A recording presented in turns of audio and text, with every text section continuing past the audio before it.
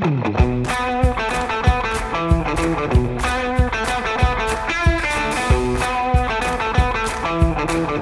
the American Association of Nurse Practitioners, I'm your host, AANP President April Kapu, and this is NP Pulse, the voice of the nurse practitioner.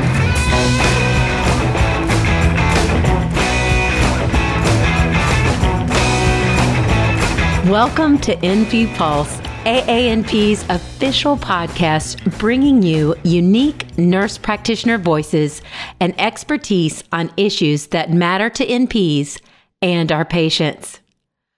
Burnout in the healthcare provider community has been a long-time issue. And of course, the events of the past 2 years have only exacerbated the problem. So what steps can we as nurse practitioners take to understand and combat burnout? How can we lead in our organizations to help our colleagues? Our guest today is certified as a family psychiatric mental health and emergency nurse practitioner with experience as an educator, clinician leader, and healthcare executive. He is on the forefront of implementing innovative models that blend technology and mental health treatment, such as digital phenotyping, digital therapeutics, neurofeedback, and transcranial magnetic stimulation. Please help me welcome Dr. Roan DeRico. Welcome to NP Pulse, Dr. Roan DeRico. We are absolutely delighted to have you here with us today. Thank you so much for having me. This is a great pleasure and honor to be here with you today. Well, you and I just really met not too long ago for the first time, Roan, and I was just absolutely fascinated when you told me a little bit more about what you did. I mean, we're both nurse practitioners, but what you do is just absolutely fascinating to me. I'm an acute care nurse practitioner and don't really have time or the opportunity, so to speak, to be able to learn as much about what you do on a daily basis. So I would love if you could just share with our audience a little bit more about your background. Yeah, absolutely. So I've been a nurse since 2007, and I've been a nurse practitioner since 2012. I am a triple boarded nurse practitioner in family, emergency, and psychiatric mental health. Wow. So currently I work as an assistant professor at the University of Nevada, Las Vegas School of Nursing. I'm the program director and developer of our brand new psychiatric mental health nurse practitioner program, which we are currently launching right now. And in terms of my history, I started off as a neonatal intensive care nurse. That was my staff nurse position. And after doing that for a few years, I became a family nurse practitioner, worked my way through college health, urgent care, primary care, ended up in the emergency department for several years. And along the way, I got my certification as a psychiatric mental health nurse practitioner because I had a lot of interest in that field. And spent a couple of years as a healthcare executive with a nationwide provider staffing company.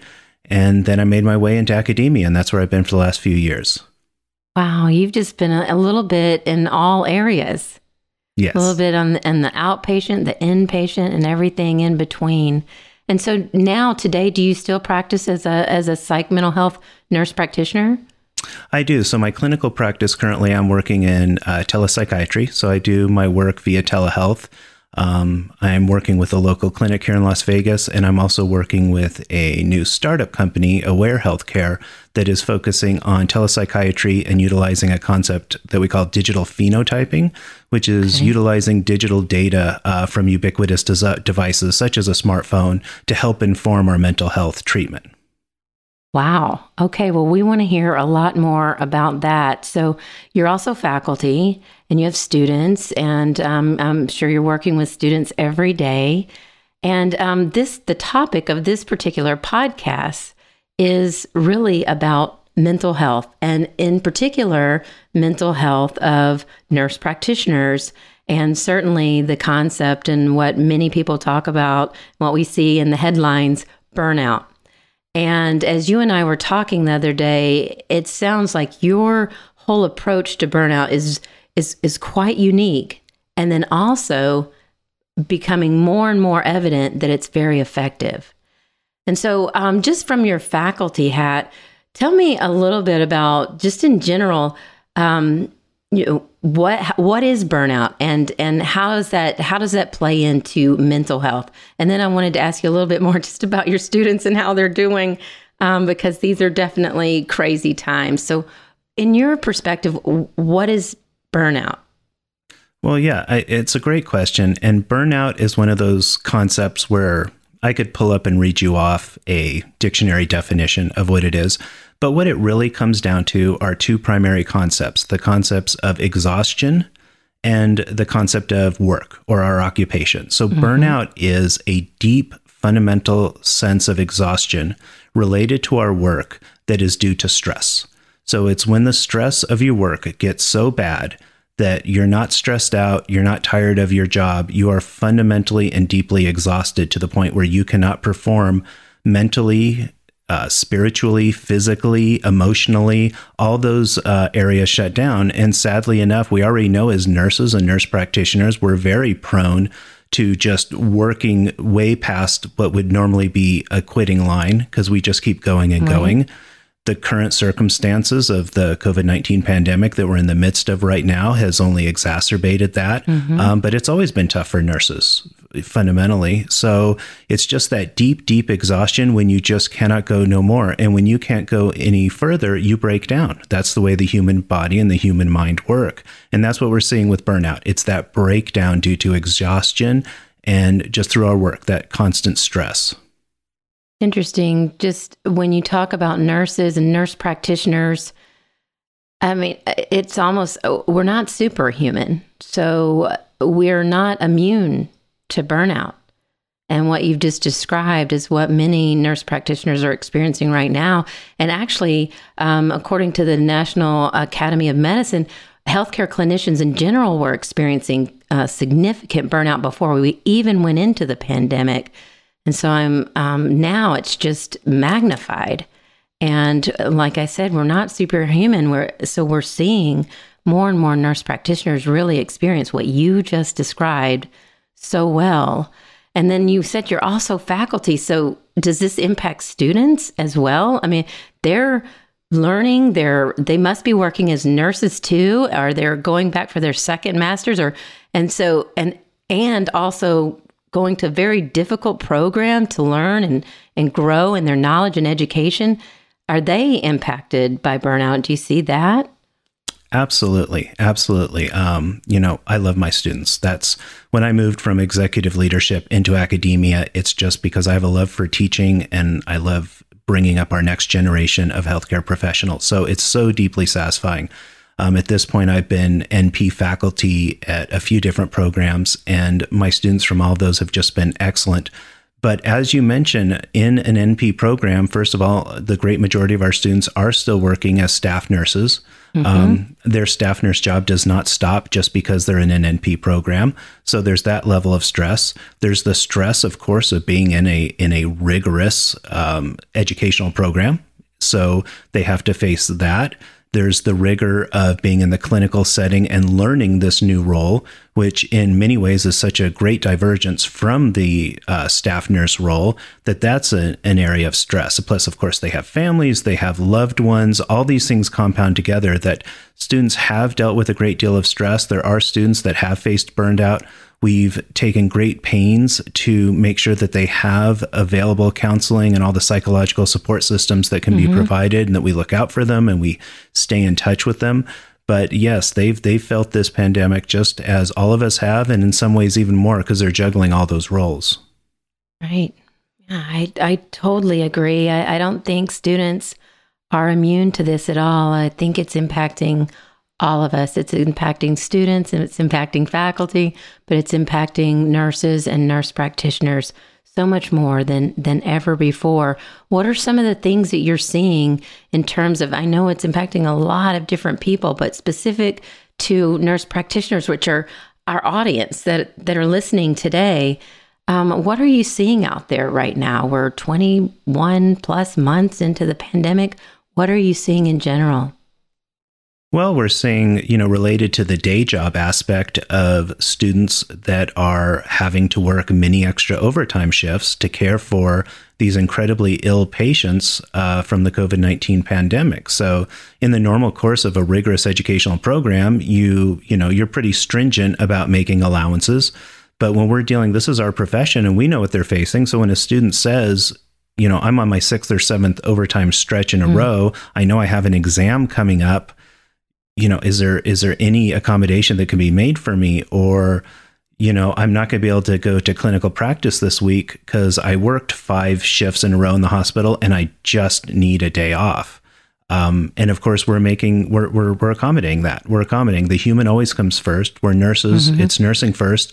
Our education and our standards aren't changing one bit, but we got to give people a little extra breathing room. So you're seeing that stress.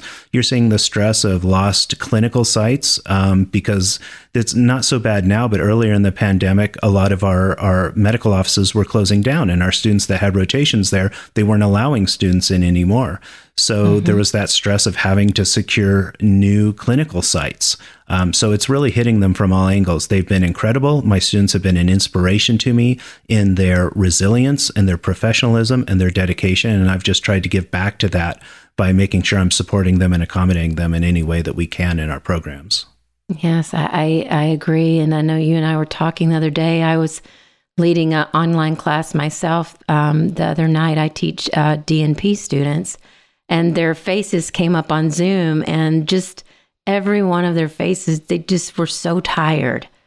I mean, every one of them just were so tired. And I know the different areas that they work in as nurse practitioners. And so it's hard as an educator, as an instructor, to see that they're so committed to education and to gaining knowledge and sticking with it. But you can see how exhausted they are. And they have all the factors that everyone else does. Family, kids going back to school or not going back to school, family members being sick. They are experiencing their colleagues getting sick. They're experiencing people they know coming into the hospital, and they're caring for them. And this is a virus that is relatively new to us all. And it's just so many mitigating factors that are compounding the signs and symptoms of burnout and the exhaustion that you described. And so how are you seeing this happening, or what are you seeing in terms of nurse practitioners out practicing in ambulatory and acute and ED? What are you seeing in general there? Well, we as nurse practitioners are definitely facing some of those same pressures. In the early part of the pandemic, I was still working full ER shifts as a nurse practitioner myself. So I got to work a full shift many times in full PPE with the mask, with the N95, with the face shield, and just feeling just that pressure, the concern constantly, especially in the emergency department as you're dealing with undifferentiated patients coming through the door. So I stay in touch with my colleagues in the emergency department, and they are bearing up under that load.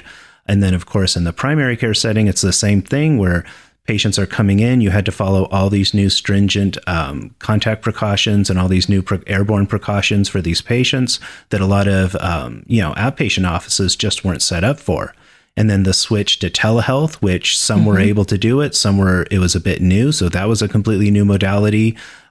Losing patients, as part of my psychiatric practice, we had a large number of older patients that we were providing neurofeedback services for.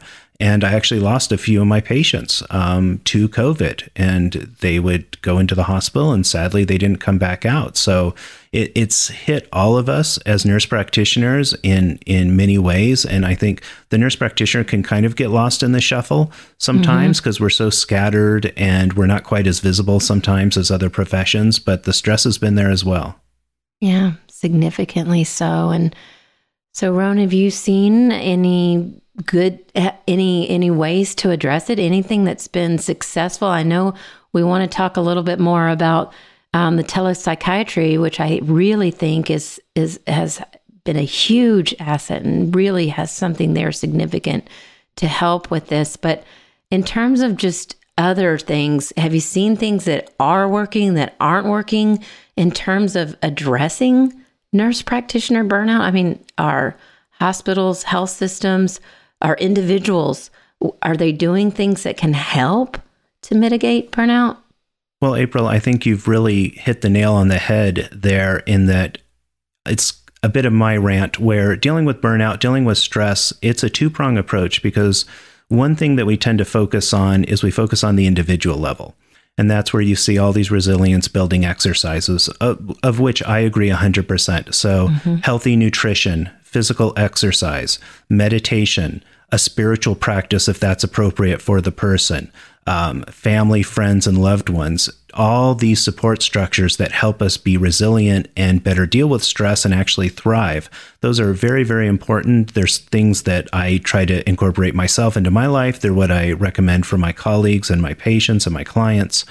But we also have to look at the system level issues. And those of us that are, went through the DMP program, that's what my DMP education was all about, was that systems level approach to healthcare. And that's where we really need to work. And different systems are doing various levels that they can of supporting their staff and their providers. But if we don't make changes at the systems level to really support our workers, to support our frontline healthcare professionals, all of the individual resiliency in the world can only get you so far. But if you're constantly being thrust back into that system, it's only going to get you so far, and you're still going to be facing those stresses. So I'd like to say I've seen progress. I know there's various healthcare systems that are doing their best to support their frontline healthcare providers. But, what do we really need? We need some time off. We need some breathing room. We need a break. Right. And there's only so much you can do as we're in the midst of this healthcare crisis. Right. And permission to do that, because just like you said earlier, as nurses, we put ourselves on the back burner because we put our patients first. And we will be right there. We'll be right there 13, 14, 15, 16 hours a day, sometimes without eating, without taking a restroom break, without drinking. And that really does wear on you. So it's the basics, certainly. It's the basics. It's hydrating and getting good nutrition and exercise. Sleep is huge. Absolutely. But it's significantly more than that. And sometimes we have to have those systems in place that say, no, you can't work more than 3 or 4 shifts in a row. You must take time off. Not, can you come on back in? Can you come on in and work this weekend? Could you pick up some more night shifts? We need to be able to have that system in place that says, this is for your well-being. You can't work all of this. I mean, you and I know, I've talked to so many nurses or nurse practitioners that have said, sure, I'll work 4, 5, 6 nights in a row. And you're saying, how can you do that? You're going to be physically exhausted. You're going to be emotionally exhausted. And they say, no, I'll do it. I can do it. And then sure enough, you're back talking to them, 6 or 7 nights later, and they're in tears. Everything's falling apart. They're completely exhausted. And that's just too much. And then the pandemic on top of it. So I know we've done a lot. There's been a lot to support those things, but we can do a lot more. And you and I have been talking a lot more about telepsychiatry and really focusing on mental health, just like physical health, mental health, spiritual health, all of it is very important. And so tell us a little bit more about what you do in terms of telepsychiatry and this term, digital phenotyping. What is that?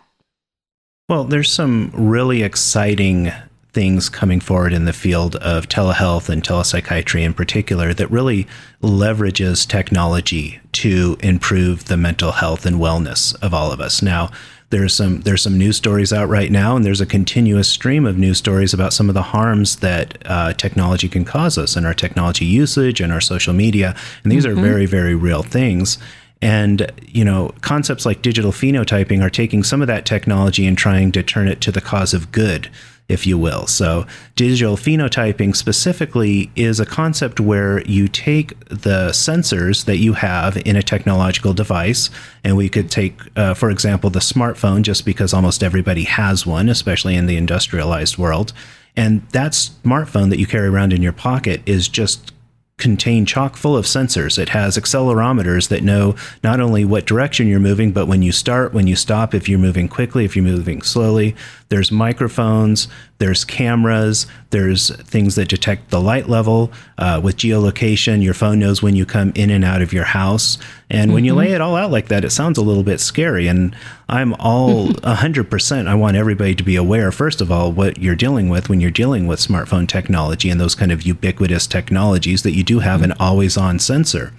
But what you can do to leverage that is with 100% patient consent, knowing 100% ahead of time, consenting to and agreeing to and wanting the service, you can utilize those sensors on the phone to actually make some judgments about how they are doing in terms of their mental health. So there's specific sensor activity that can lead towards supporting a worsening of major depressive disorder or social anxiety disorder, just to name a couple. We're looking at the sound levels in the room, noticing their sleep. So are they going to bed? Are they getting up at a regular time? How often are they going out? How often are there other voices in their proximity indicating some social interaction? So there's a whole science behind it but it's very emerging. It's only been since 2015 that this has really started to take off. But you can utilize all these and you combine them with a competent clinician. This isn't all algorithmic. This isn't automatic. And it isn't that your phone is giving you a diagnosis, but rather I, as a clinician, can look at a dashboard. And when I'm dealing with my client, I can say, hey, I noticed, some of this sensor activity that you had agreed to share. I noticed that you left the house quite a bit less this week. Tell me what's going on. And it might just be that, I was staying home for whatever reason, or it could be that the mood has been down. So it's just an additional tool that we in mental health can use to help evaluate our patients. And the thing about being a psychiatric nurse practitioner and being both family and psychiatric, I know that on the family side, I have a whole suite of labs and MRIs and physical exam findings that I can use to assess a patient. As a psychiatric provider, you have basically your eyes and ears, you have your interview and your observation of the patient to really determine what's going on and how you can best help them. And digital phenotyping allows you to use an extension of your eyes and ears to come to those evaluations and really help people out. So it's a really exciting field. It does sound exciting. And so when you first describe it, I kind of think, oh, wow, somebody's watching. But then I think, wait, on my own smartphone, I know that I can look at it and see how many steps I've taken in a day. I can see when I'm more active. It tells me, when I slept last night. It changes based on the light. So those things are already sensing the different things, activities that we're doing throughout the day. And it's just fascinating that you as a healthcare provider can look at that and watch our patterns. And, yes. And many times it's people are inputting like what they eat or if they're drinking or those types of things. You can watch those patterns as well. And so that's really, really interesting. And sometimes if you and I were just talking, I might not think to say that. I might not say, Roan, I probably slept 2 or 3 hours a night this past week. I might not say that. Right. But you can see that, with my permission, of course. I think that's a key aspect here. You have to give consent. Of course. But absolutely. you can put that data together and look for patterns and then bring out those questions to delve a little bit deeper into what's going on. Yeah, absolutely. And we as healthcare providers, we're very comfortable with the privacy and consent aspects of what we do. Because I had the same, I'm a privacy guy. So when I first was learning about this, my reaction was, no, thank you. But then when I learned more, as long as you're doing it with patient consent and privacy and you're really protecting that data, it can just be another tool to help people be better and get better. And, the very cutting edge of this that's not entirely ready for prime time, but the cutting edge research on this, one of them is suicide prevention, is being able to leverage that sensor data to get a warning sign if people are getting close to committing suicide, which is really the ultimate fatal act of mental health. That's mental health's equivalent of a myocardial infarction or a stroke. In mental health, what's going to take the life of the patient is going to be suicide. So if we have a predictive algorithm and something that can help us predict and intervene with suicidal behavior, that really could be the future of really helping a lot of people out. Right. So often we look back and we said, oh, we as we put the pieces together, the signs were there. But what you are talking about is where you can real time see the signs and you can intervene. Yeah. Fascinating. So we're talking about students and nurse practitioners and nurses, healthcare clinicians. How does this technology and burnout, how does this technology potentially offer a support, a help, a solution, if you will, to addressing this exhaustion in all aspects that we call burnout? Well, there's a whole world of app-driven and technology-driven mental health interventions coming online now. This area is very hot.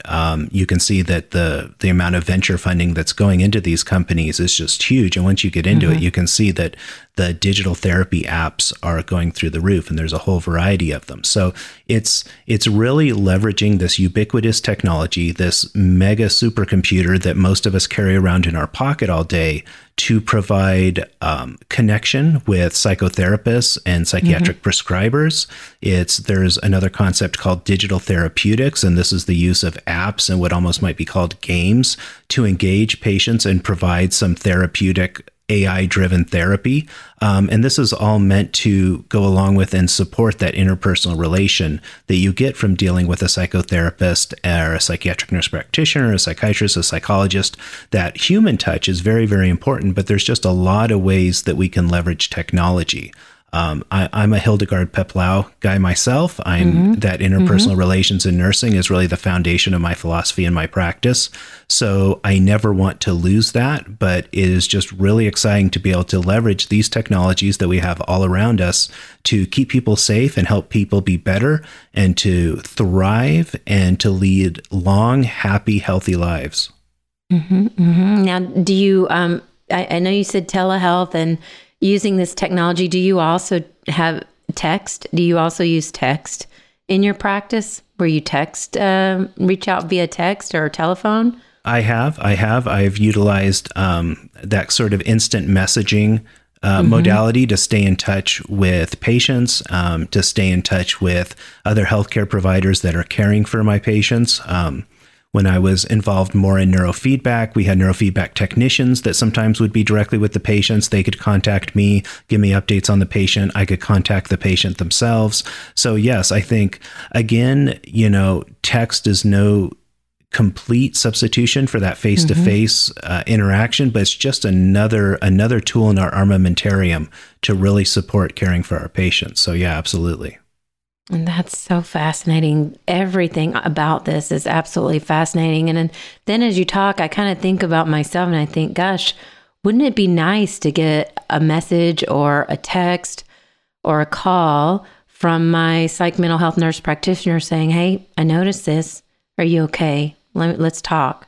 I think that would be the most welcome thing at the end of a long shift or a long week, or after I had some exhibited signs and symptoms of being very tired, very fatigued, to know that someone's following along. That's just so incredibly comforting and it's supportive. And it's my hope that systems, healthcare organizations, all different, large and small, really take note of this technology to see that it really could be one key an effective way to help support our nurse practitioners today, especially in times like these.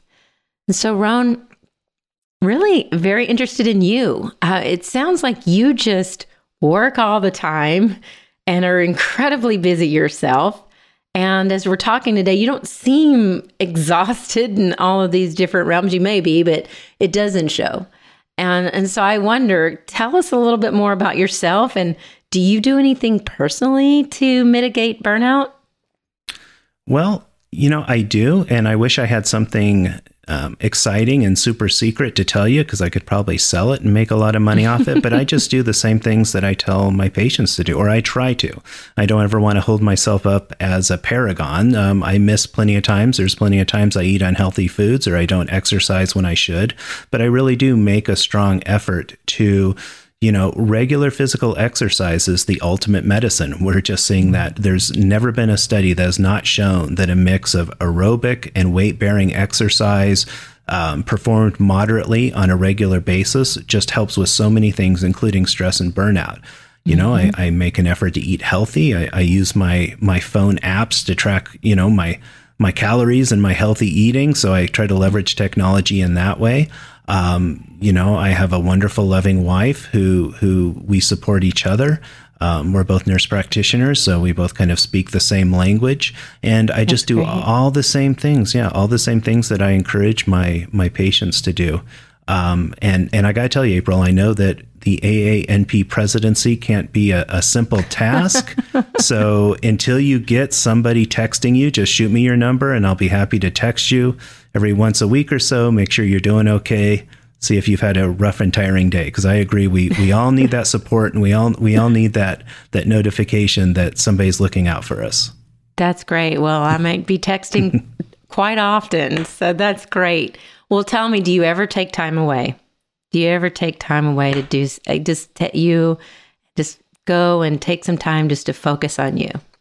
I do. And I must say, I'm well aware of my blessings and how fortunate I am. I'm not a full-time clinician. I do work clinically. My full-time job is as an academic. And in the academic world, we have built-in break time.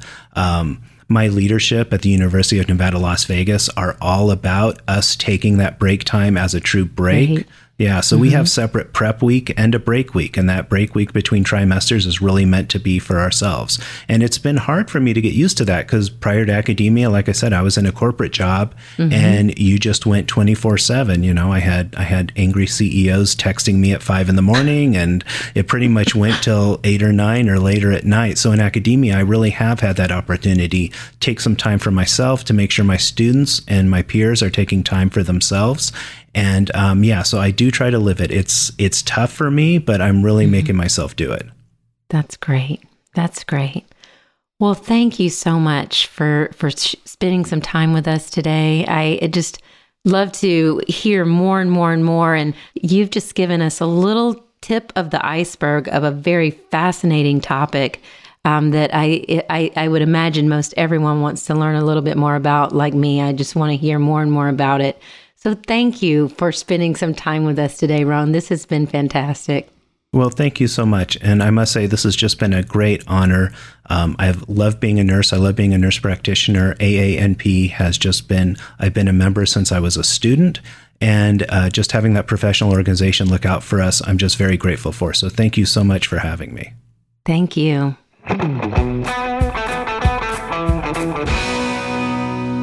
Thank you, Ron. I truly believe that your insight today will help so many of our colleagues move forward in a more balanced and healthy way. To our listeners, please check out the podcast description on whichever platform you're listening on for links to resources from this episode. I also want to urge you to become part of your National Professional Association and add your voice to 119,000 of our NP colleagues nationwide. Along with giving you access to many member benefits, AANP membership supports advocacy efforts for nurse practitioners and our patients, fighting for critical issues like full and direct access to care, equity in payment, and changes to outdated laws and regulations. Please subscribe to this podcast and share with your colleagues. Check back regularly for new episodes. And as always, be kind, be safe, be effective, and be the voice of the nurse practitioner.